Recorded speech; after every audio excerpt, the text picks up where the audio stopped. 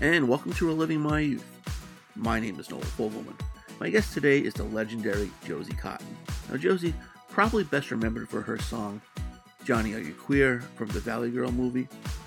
We talk about just the controversy surrounding that song, how she came across it, and her relationship today with it. Josie's latest album, Everything Is Oh Yeah, had a very interesting journey to release. We talk about that as well. We talk about some of her creative videos, See the New Hong Kong, Ukraine Cowboy, very interesting artist, and I hope you enjoy my conversation with Josie.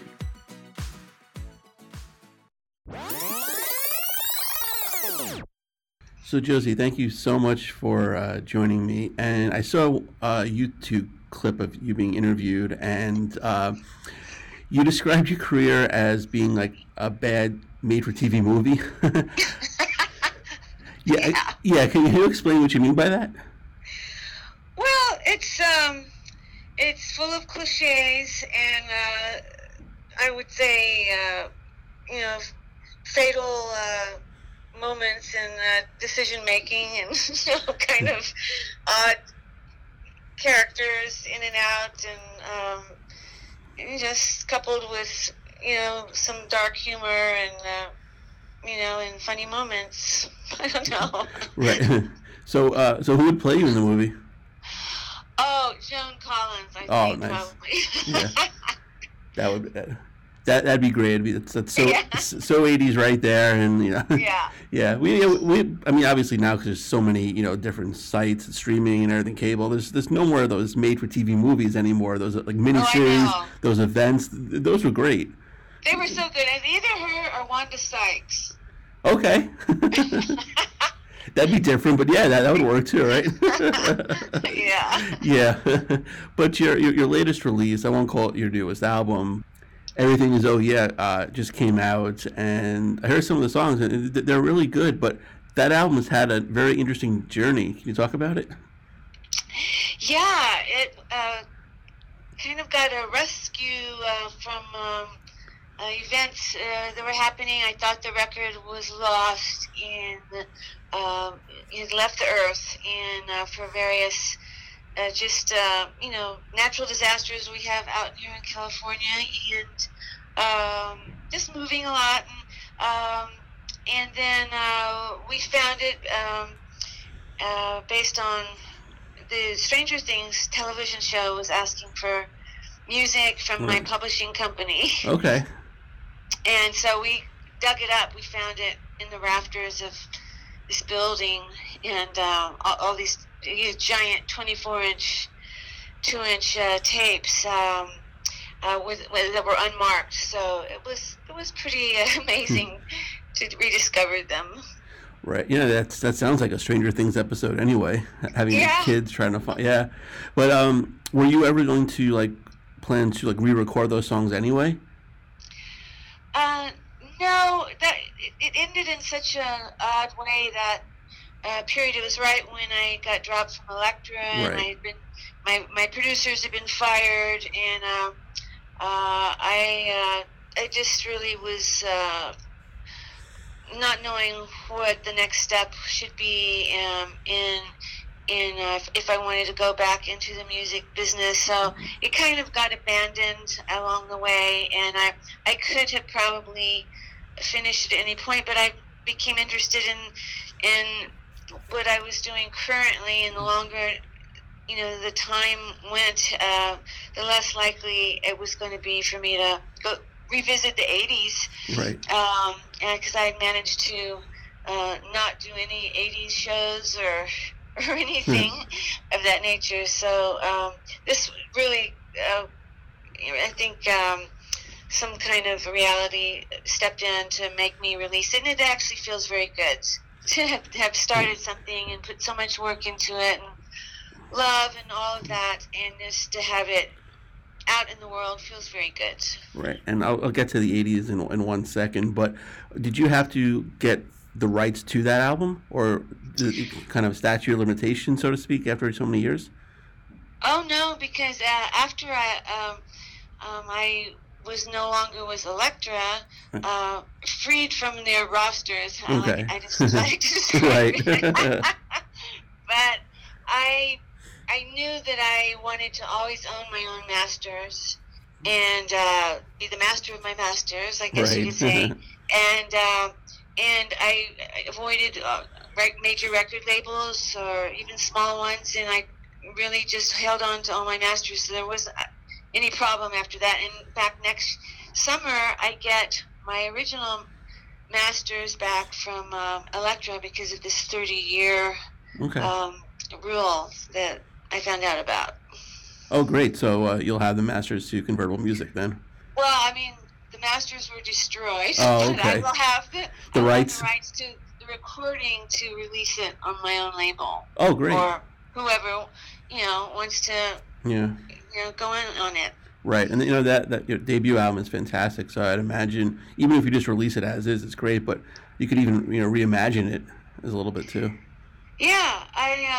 Yeah, something. I would probably put the Blackout on that first record because that was the B-side of Johnny that no one really heard, which was a really fun song. I would love to remix that, but I guess that's not in the cards. Right. Yeah. Totally. And you mentioned Johnny. What was kind of like the whole genesis of that song for you? For me, it was it was very simple. I was in LA, trying to pursue a music career, and I met the producers who had written the song. Actually, they'd written it for the Go-Go's when they were working with the Go-Go's, and I came in at the tail end of that, and I was pretty much just the singer on a demo, and the demo became the record. Okay, yeah, and it's very polarizing song. It's very fun. But could that song be made now, you think? I thought about this just because of all the political correctness and whatnot going on, and I don't think it could. I think that if someone, and it didn't necessarily have to be me, for goodness sakes, anyone had been at that moment in time able to throw that vernacular out into the world and have it be presented in a comedic way where a lot of people didn't even know there was controversy, but it was so liberating for so many gay guys, really, truly, is what I'm always being told. And at that particular moment, I don't think now that it would be acceptable because the word would still be attached to something ugly.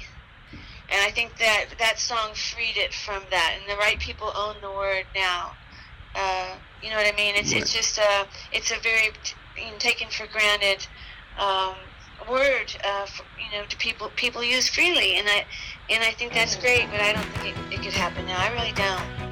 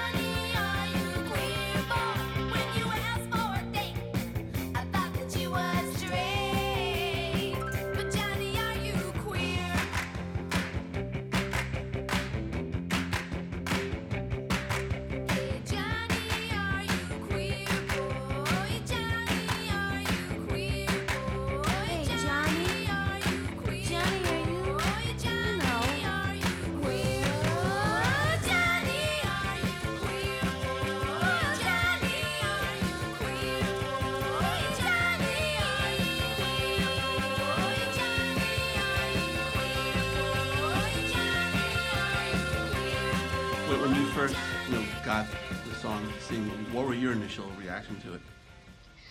Well, I thought it was hilarious. Right. I thought it was a very catchy song. Very innocent. There wasn't anything sinister at all, and it was very socially relevant. And I had a background in comedy, so for me, it was an acting job because I was never so guileless as that girl, whoever she was. I could always tell if someone was gay, having had a gay father, a ballet dancer, and then another one later on. I felt like that was something that was not part of my experience, but I could appreciate, the girl who it was, her story. Right. Did that song become kind of a rallying cry for the community? I mean, it depends on which coast you're talking about. Okay. What's so interesting about it, it was very schizophrenic. For the world, for the people who weren't even gay or have anything to do with that topic, it was just a party song, and it just so outrageous to use that word. But on the West Coast, the gay community, I think that it was an anthem for them. They certainly, treated me in that way and celebrated it, and they defended me against the religious right who were protesting in K-Rock, and then I would have my counter protesters come out. And so, but on the East Coast, New York, mainly I would say it was very political, and I didn't realize at the time, but that was really around when AIDS was coming out, and I think they were highly sensitive to it in that area of something that might be misconstrued. And so, on the cover of Village Voice, I remember very clearly, like it's cemented in my brain, "Josie, are you a bitch?" That was their answer to that song. Right. And it was banned in Amsterdam. I mean, the Catholic Church went after me, and it was a very interesting collection of groups who are not exactly friends. Televangelists pretended that I was promoting homosexuality and said I was actually a man, and would play the song. I was flipping through the channels, and not that I watched those shows, but there was they were holding up the single and playing it at half speed, saying that I was actually a man. There was no Josie Cotton at all. And I was so relieved to hear I didn't exist, but I was. Right. And I sounded just like Brian Wilson. It was just amazing. I was just stunned by the similarity. Yeah. You should have went on tour with them and kind of, be on stage with them. Yeah. The whole Clark Kent Superman thing, right? Oh, yeah. Uh-huh. Yeah. So what is like your relationship with the song today? Well, it's one of the things that I am required to perform. Right. And I don't really have a choice in it because that is the song that people want to hear. And I like doing new material. I like moving forward and experimenting and exploring, and but it's the people who want it, and that's what I'm going to give them because it makes them very happy. I did my first 80s show just this summer, and the people are really connected to that song and that era, and all the memories, their lives are connected to this music. And I told someone it was like performing to 10,000 puppies. They're all just they're so happy. You know? Right. And I love puppies. I mean, who am I to not want to give them something that they seem to really want? So I'm fine with that. Yeah. Is it difficult because, like, on those shows, you want to at least sneak in a new song, but do the promoters or did even let you do that? Well, these couple that I have done. Now, when I was supposed to do the Like Totally Festival, the worst possible name for a festival, but it was called the Like Totally Festival. And Johnny Lydon was going to be in that, and the Bangles, and the Romantics, and some of these bands that I really loved. And so they were going to let me do my whole set in a whole smorgasbord of different records I've put out. So that was great. But when I did these last two, they said, only do your hits. So I said, well, I had a few, but they only wanted these two. That felt funny to me, to be just from that particular moment in time. I am doing some shows with Missing Persons. Okay. So I'm going to be doing, I hope they know, I'm going to be doing. Right. Surprise. Because, as much as that was a particular thing, I mean, there is enough of me in all these other albums that was in those the first three records, that, bleeds over, I guess, into my current music. It's not like I'm singing opera or something, right. In French. It's like I'm still doing pop music. And actually, the thing that charted the highest for me was just like 9 years ago. I had a See the New Hong Kong was a really, widely heard, and that no one. That was more in the dance world. The DJs remixing this album I put out. So, but I will oblige as long as I can, as long as I'm still loving singing these songs. And I did fall back in love with all my old material when I started rehearsing it, so that was a relief. Right, and I was going to ask you about, I'm glad you brought it up, See the New Hong Kong. The video, I love the video, I'll talk about that in a second, but the song is great. It's probably my favorite song that you've done. And thank you. Yeah. I wake up with the TV on, fly away, see the new Hong Kong. Asian girl just slightly out of focus. I don't notice that, I notice there's a movie in my head, projecting from my bed, drowning out the splashing sounds of summer. When I lost the seventh wonder.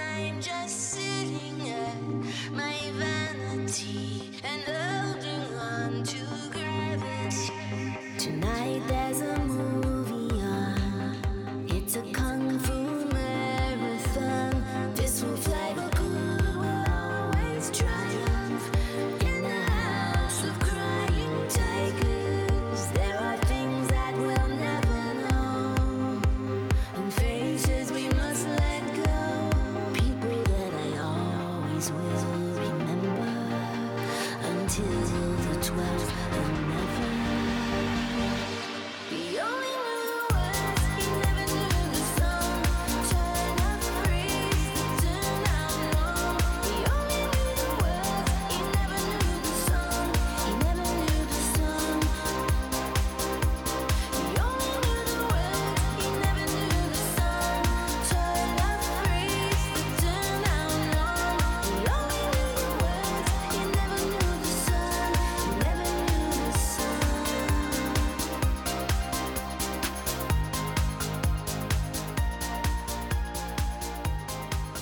I wish, hopefully more people check it out. All the remakes are great. Now, for the video, which some of the videos you've done are great. I'll mention Ukrainian Cowboy. We'll talk about that in a sec. But do you have control over the production of the videos and the style of it? Oh, yes. Oh, great. That was so important to me to have, input on this, because I did make one of the worst videos of the whole 80s for Timulus Marianne. I still cringe when I see my hair in silhouette. But anyway, I just, I'd already gone so full off of my own brand that I just thought, what do I have to lose here? So the Man-Eaters video, I was very involved with the Invasion of the Beagle record, and See the New Hong Kong, he almost, James Slater is this just amazing director, and he took my lyrics, like, literally, each line is from, each line of the song is in that video, and it's quite amazing when somebody is really listens to your lyrics, because it doesn't often happen. And so when I was doing the second one, I presented it to a couple of different directors to see if anyone would get the Russian angle that I'm obsessed with, I guess you could say. And he totally got it. There's a lot of campiness involved, and also this. Well, there's some pathos, and there's campiness, and there's darkness, and it's a combination of all kinds of things, which is what I really like to see in videos. Something, it's not all one thing. So, a lot of the, the things in See the New Hong Kong, it's all from my living room. Like, we were on such a low budget. Right. It's all my furniture. So okay. It's in that video. That works. I mean, you've tackled Russia, you've tackled Asia. I mean, the next video, you're going to go to the Australian outback, South Africa, where Antarctica, the moon. Where are you going? I don't know. Outer Mongolia, I hear, right. Really rocks. But actually, I do really want to go to Outer Mongolia. I don't know. I have strange travel longings, and I think my stepfather, who was the ballet dancer, he used to play me all international records when I was before I started school, and I was very influenced by all the international parts of music and from every country. So it's kind of always back there. But I mean, the next record I'm doing is called what is it called, Josie? Yeah. I Want to Die, Don't You? Okay. And so it's dark. It's dark, but I'm not suggesting anyone, do anything drastic. It's really, it's just pointing out, that's always an option, and never a good alternative. But, that's the darker side of me that I kept pretty hidden. A sad song with, peppy music. But now it's going to be, a compilation from different records, but also some new stuff that there is no possible way I would survive putting out on their own, because they're so dark. But hopefully beautiful too. Oh, and funny. I mean, it's always got to be all of that together. Right. For me, if there's no humor, it's boring, and if it's not, it doesn't have heart, then it's empty, and if it's not dark, then I don't relate to it. I'm just kind of that way. Right. Yeah. Do you have a particular songwriting process that you go through? It's always different. It's a funny thing.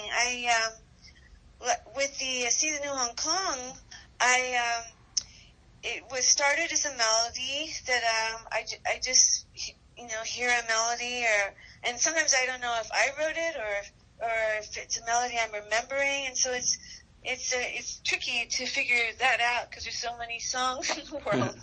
But once I figure that out, that's hard when you have a melody and no title. That's the hardest thing. It's much better country style. Country and Western it's all about the title, and that's really fun. It's just filling in the blanks. You have a title and the music, and then that's a fun process. But to have a melody and no title is I have songs I'll never finish because I could never figure out what the song wanted to say. But with that one, I just started connecting it to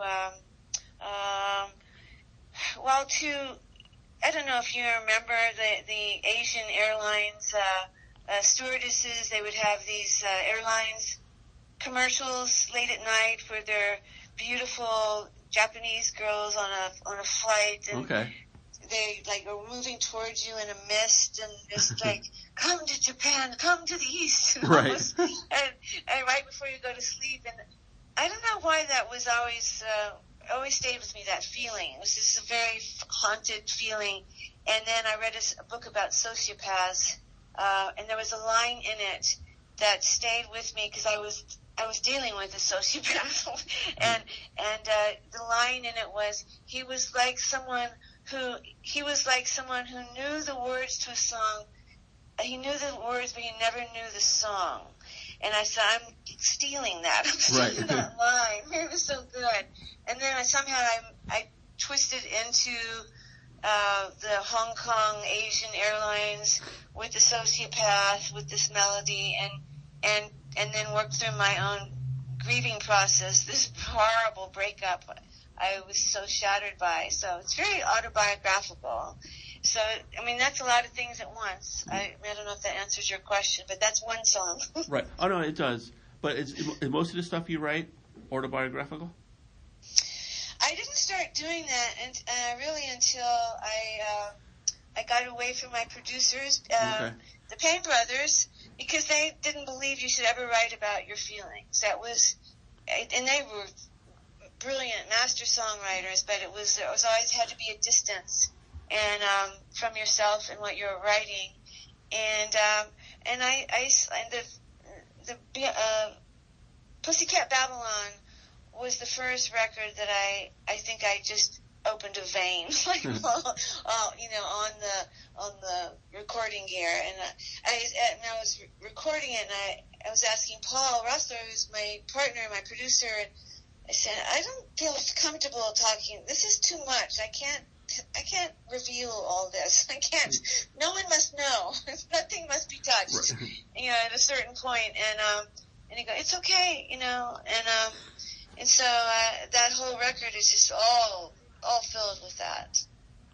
Yeah, and that album is fantastic as well. Like everything else you do.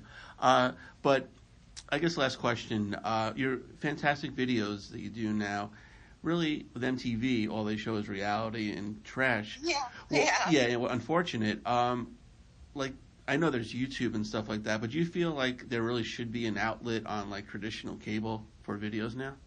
Or is it just a business so different? No, I think it'd be wonderful if it was represented. It's such an art form, and there's so many amazing videos.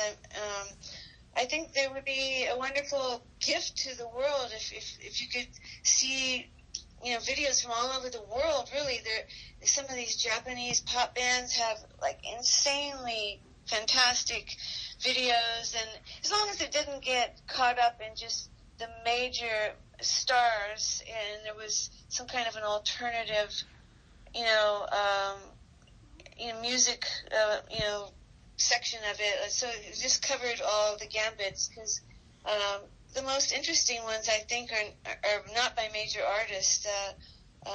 Just like the music being put out, and in fact, I was, my manager, Randy Phillips, at the time, he was best friends with the guy at MTV, Les Garland, who ran the whole thing, and I was supposed to do a video for a few of the songs on that record, and we had it, we're shooting the next day, all the sets were built, and then Elektra called up my manager and said, there's no future in videos, and we don't want to do it. Wow. And I always wondered, because, if you notice, there's no videos of my early stuff. It was because they decided to cancel it, and I think I might be a little better remembered if there had been some videos of these songs, but oh well. Water under the bridge. Exactly. That's like, yeah, well, you've been making, great videos lately, so that's something to be proud of. Everything is, oh yeah, out now. Check it out, Ukrainian Cowboy. Great song.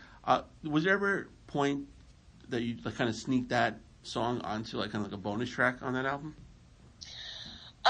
Which one? Ukrainian Cowboy.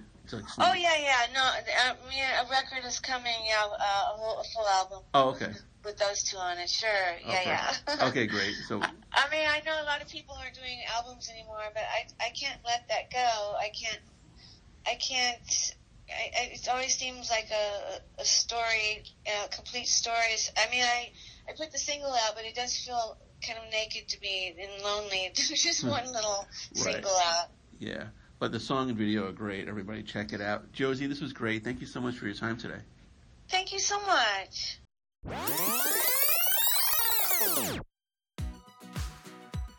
And a special thanks to Josie for joining me today. Go check out her website, josiecottonmusic.com. If you want to follow me on Twitter, I'm at TheFirstNoel19. Be sure to like the page Reliving My Youth on Facebook. Go to iTunes, check out all the past episodes we've had. While you're there, please rate and review the show. Don't have iTunes? Not a problem. Show's on SoundCloud. It's also on Podbean. And go to relivingmyyouth.threadless.com for all your merchandise.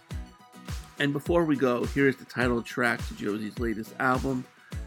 Everything is Oh Yeah. And we'll see you next Wednesday.